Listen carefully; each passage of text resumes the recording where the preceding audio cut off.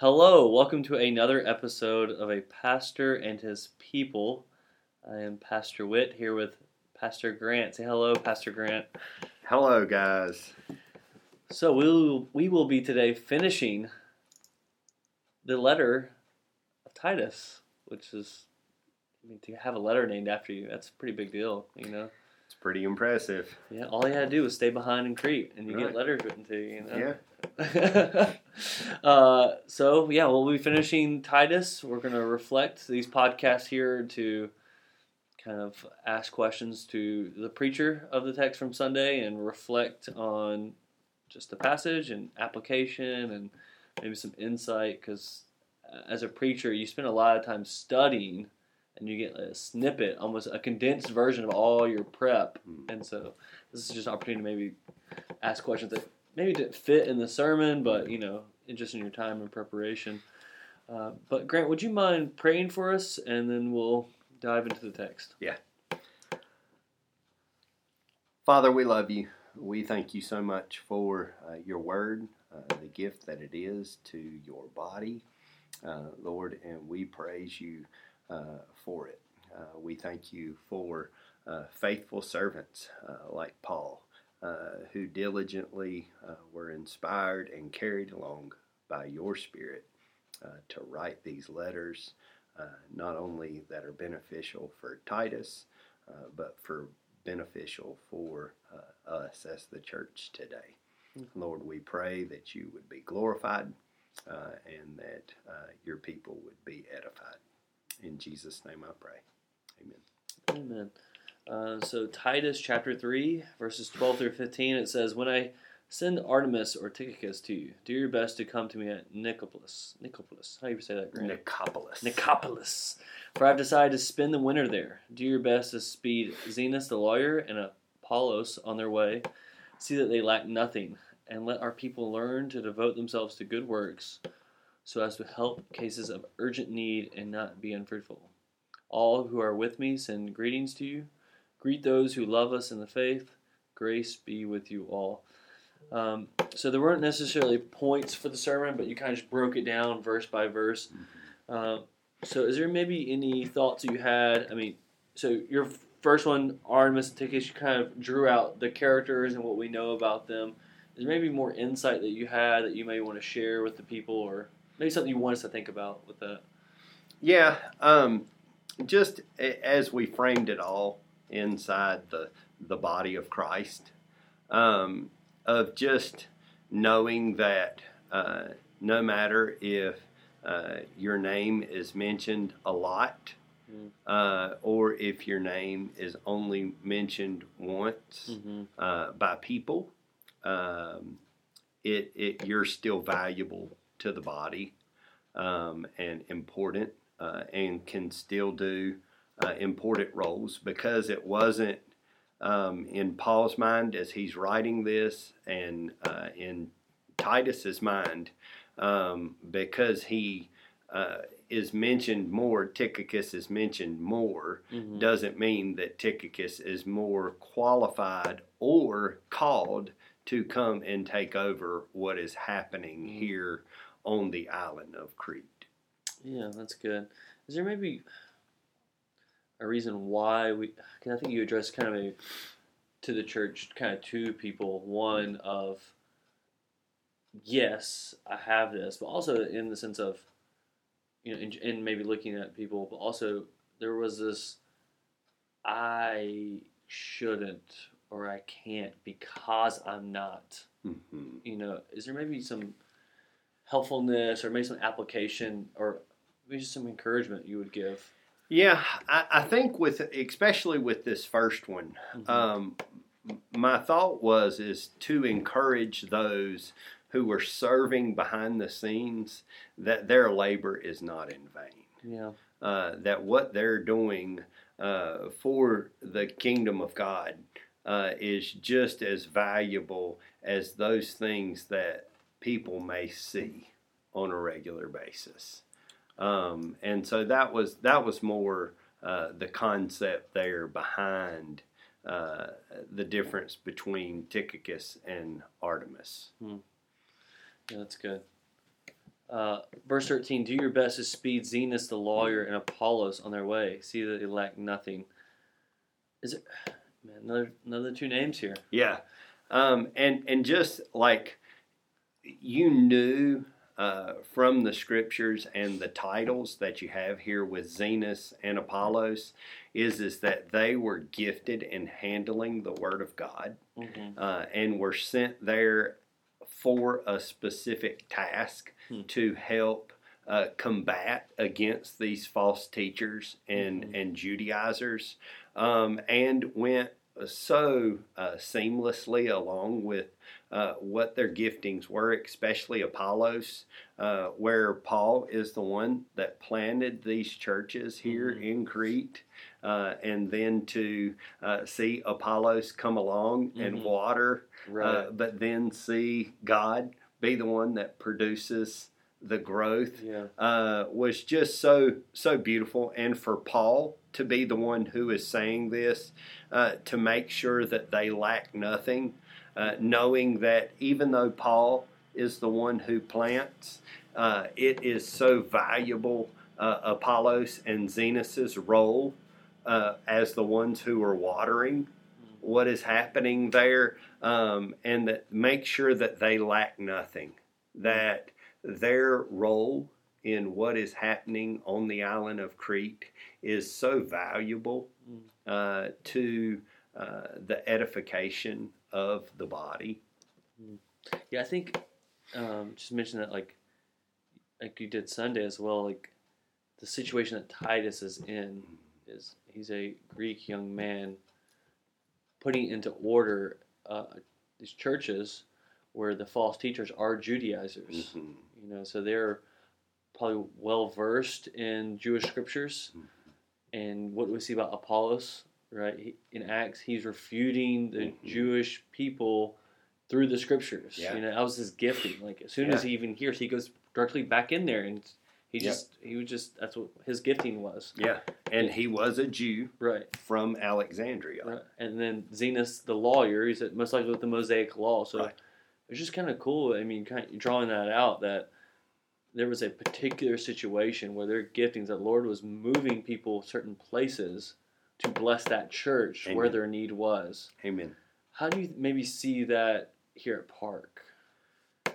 Yeah, well, even among the elders, the deacons in those specific roles, our other staff, you just see how those particular giftings kind of manifest themselves. Even during this season of sabbatical for Dave, where you have seen the other elders and staff to rise to the occasion, to be able to step up and really be able to do the work of the ministry for the sake of Christ. So I think of Jenny with the children's department, and just how she contacted me today about wanting to do another teacher training, and making sure that these teachers are in step with what we want to lead. And she is just a beautiful gift to the body for us, and just so gifted and has such a love for children hearing sound doctrine on their level. Yeah, that's good. I think of just in general, kind of speaking on that last point as well, if you're doubting whether you're valuable to the church, I think what the scripture tells us, here's a practical way we see it, but the scripture talks about it from like a 30,000 point of view, even like that Corinthians text. You have been given gifts by the Holy Spirit. You're a hand, you're a foot, and we can't say to one another, you're not needed, or we can't tell ourselves, I'm not needed, I'm less valuable, things like that, because ultimately what they were doing, we're doubting God and that He has me here for a certain reason, for a certain purpose. And I think that's why we encourage people, or I think in Hebrews is, do not neglect the gathering as a habit. Why? You're needed. Amen. Don't miss members' meetings. Why? We need your insight. We need your wisdom there may be something that sticks out to you that may not stick out to someone else because they don't think that way, or they're not thinking with their giftings in that way. And if you're there and you're saying, I don't know what my giftings are, ask, talk, dive, go into it. Don't withdraw from that, because I firmly believe that Christ is head of the church. Amen. And he is organizing people the way he wants. So you are valuable and you are needed because the scripture tells us so. Yeah. And then we're seeing examples of this right here. I think that was really good. Yeah. You mentioned there that see that they lack nothing, right? Speed them on their way, so they lack nothing. Is there maybe something there that of maybe a little insight that Paul is giving? Yeah, well, we see them being sent 2 by 2, just as Jesus sent out the disciples 2 by 2, told them not to carry money, not to carry 2 tunics, but that the church would provide for them as they're there. And that is one of the things that Titus is training the church to do, is to care for the saints, to take care of their physical needs, that the message that they are bringing is worth their wages. And so whether that would be them living at a house of the Cretes, right. Or their daily bread, whether it be their clothing, whatever the case may be, he is desiring that they provide for their needs. Yeah. So. Verse 14, and let our people learn to devote themselves to good works, so as to help cases of urgent need and not be unfruitful. I think there, once again, those good works, we see that throughout the whole entire letter. So he's almost, once you get that conclusion that you talked about, he's reiterating again the goal. What's the goal? Yeah. The sound doctrine, these teachers, these gifts, the goal is that the church would produce good works and show Christ. But he also mentioned that so as to help cases of urgent need and not be unfruitful. What were you thinking through as you were studying this text? Yeah, just thinking of our culture, personally, how there is such a disconnect from meeting the needs of people because we're so afraid of being humanitarians, was really what was bouncing around in my head, and we deem it in our minds, we sift it sometimes through the filter, which is not negative. Please don't hear me when I'm saying this, but we're sifting this need through and saying, okay, if I give this guy $5 at the gas pump, instead of saying, okay, this can be honoring and glorifying to Christ, we're thinking in our minds, well, what if he goes and buys alcohol with this? Yeah. Is there any wisdom with that? Because that is a thing. Mm-hmm. Is there any, and you kind of spoke, a little bit of show them Jesus, tell them God. Is there wisdom, though, and I don't want this guy I don't want to enable him to... Does that make sense? Help us think through that a little bit more. Yeah, and I think it's with the relationship that you have with the particular person. Mm-hmm. If you know and you have a relationship with them, and they continue to come to you time after time, I would say, yes, there is wisdom to where we know that this is a danger of them being an alcoholic and knowing that they will go directly toward. But sometimes we view someone by their exterior, and we think more of, they look like a drunkard, so therefore in turn they're going to go and be a drunkard. But we exclude passages like in Hebrews where we may have the opportunity to entertain an angel unaware.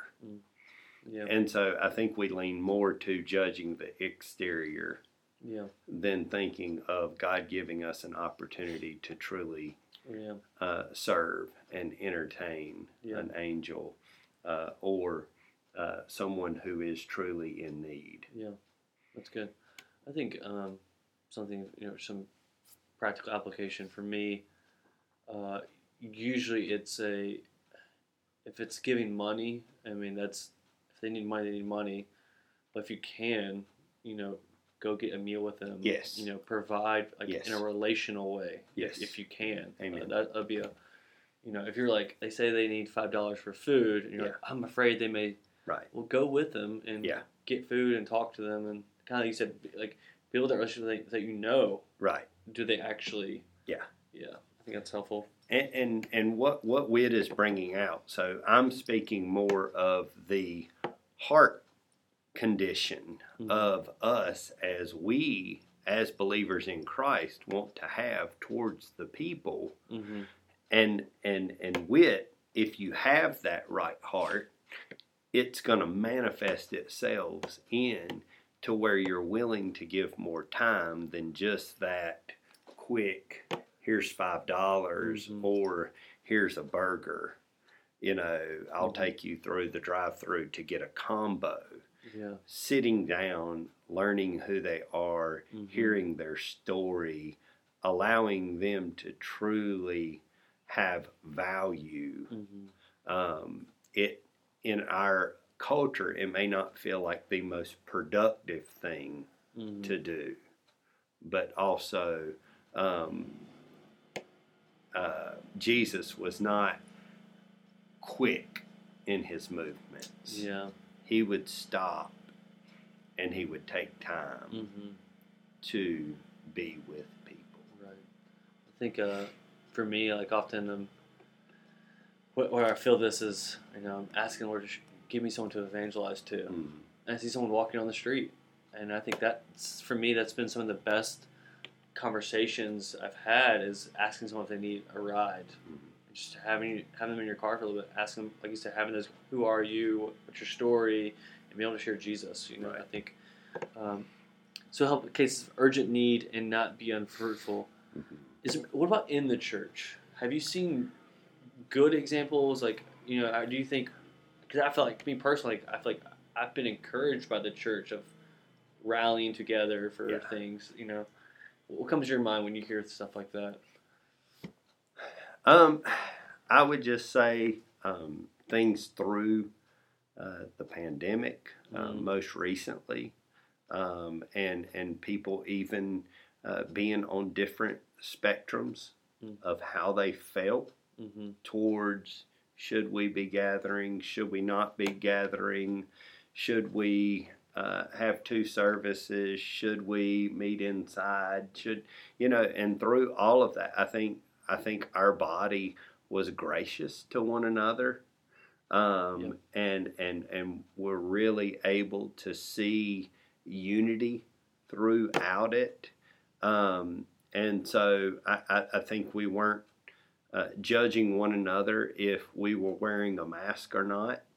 I think we were judging one another by you believe in the Lord Jesus Christ, and you are my brother, and you are my sister, and I love you.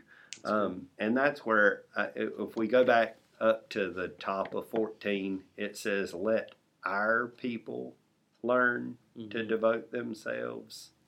And they're God's people, and we are one body. Just because Paul hadn't been here doesn't mean that these people are no longer ours. And just even like me being able to pray during the pastoral prayer for some former members, like they were influential here at Park, right? And that was intentional in why I did that. That's good. It closes in verse 15. All who are with me send greetings to you. Greet those who love us in the faith. You brought up the example of the Henson household, right? They're climbing a lot, which I think for me helped me. Someone else noted this to me after the service. Just really put flesh on the text. These were actual people. They walked the earth. They talked to one another. He wrote a letter. He received the letter. Like, right. Just kind of that. That was just kind of cool. Like, this letter was a letter. Yes. Before it was a book. Yes. Our Bible. Like, Amen. Someone wrote this. What was some other things that you're going through in your mind, or maybe something you want the church to see? Maybe you didn't get to hit as well as you would like to. Yeah. Well, I think this here. All who are with me send greetings to you. Like, all these people who were here, who were joyous, who were sending greetings, well, it wasn't Tychicus or Artemis. Mm-hmm. They weren't chosen to go and to truly embark in these ministries. Just like with us, with Addie and Casey. Mm-hmm. Like, we weren't called to go to Puerto Rico, but we can still be with them. We can still be excited of what the Lord is doing there and extend those greetings and love from us. Yeah. And do we have to be involved in the children's ministry to really care what's going on? Do we have to be a woman to hooray what is happening among our women? Do I have to be a senior saint to rejoice in that? Do I have to be a single to rejoice in that? And I think that's what we were seeing here. Like, even though I've never been to Crete, even though, it's only what Paul has told us about what's happening there and what the Lord is calling Titus to do, we are with you guys. Yeah. We love you guys. We are a part. Yeah. We are together in this. Yeah, which I think can be a challenge for us in our day and age, because we see things so individually. Yes.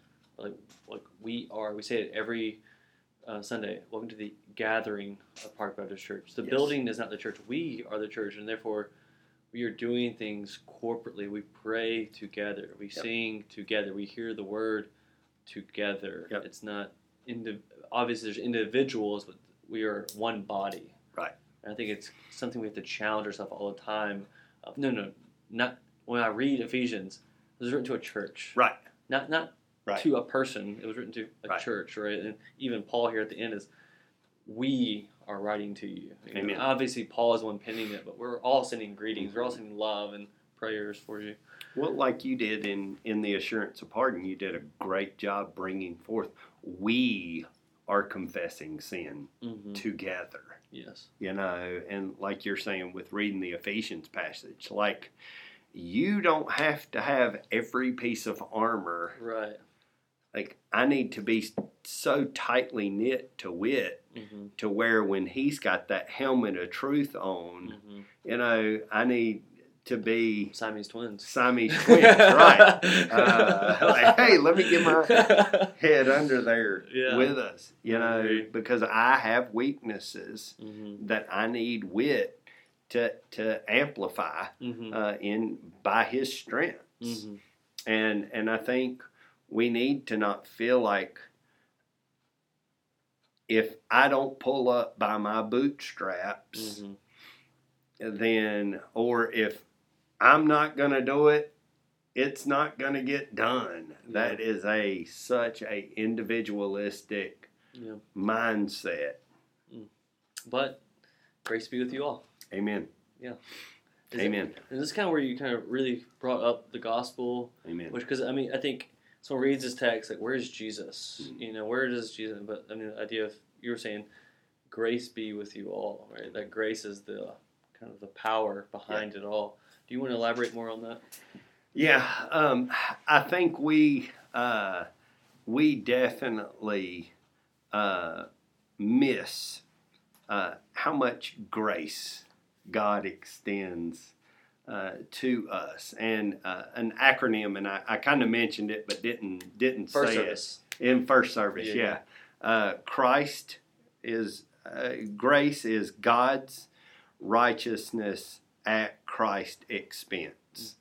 And so as we see that, we get this gift of, as Whit enunciated in evening service, of the grace that was extended to us in Jesus' death, burial, and resurrection, that was made possible for us to receive this grace. And just even how he starts out the letter was grace and peace from God the Father and Jesus and Christ Jesus our Savior. Like, we don't use those words as much as I think we should. You know, like when we don't know what to pray for someone about, may grace be multiplied to you, right? May God extend himself more to you, to give you understanding, to give you peace, to give you knowledge, to be able to not change your circumstance, but to endure through it.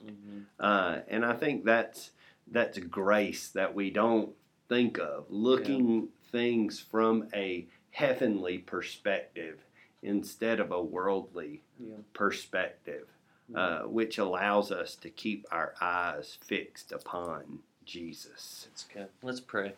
Heavenly Father, we thank you for your grace. We thank you, Father, for your mercy that's new every day. And we're thankful, Father, for Christ and the expense that he paid on the cross and the gift that he's given us in the resurrection. And, Father, how you are the God of, the giver of good gifts in your Holy Spirit. And we pray you just be with our people, Lord. Be with Park Baptist Church as we continue to strive to produce good works out of sound doctrine, that we may make much of Jesus to those around us. We pray all these things in Christ's name. Amen.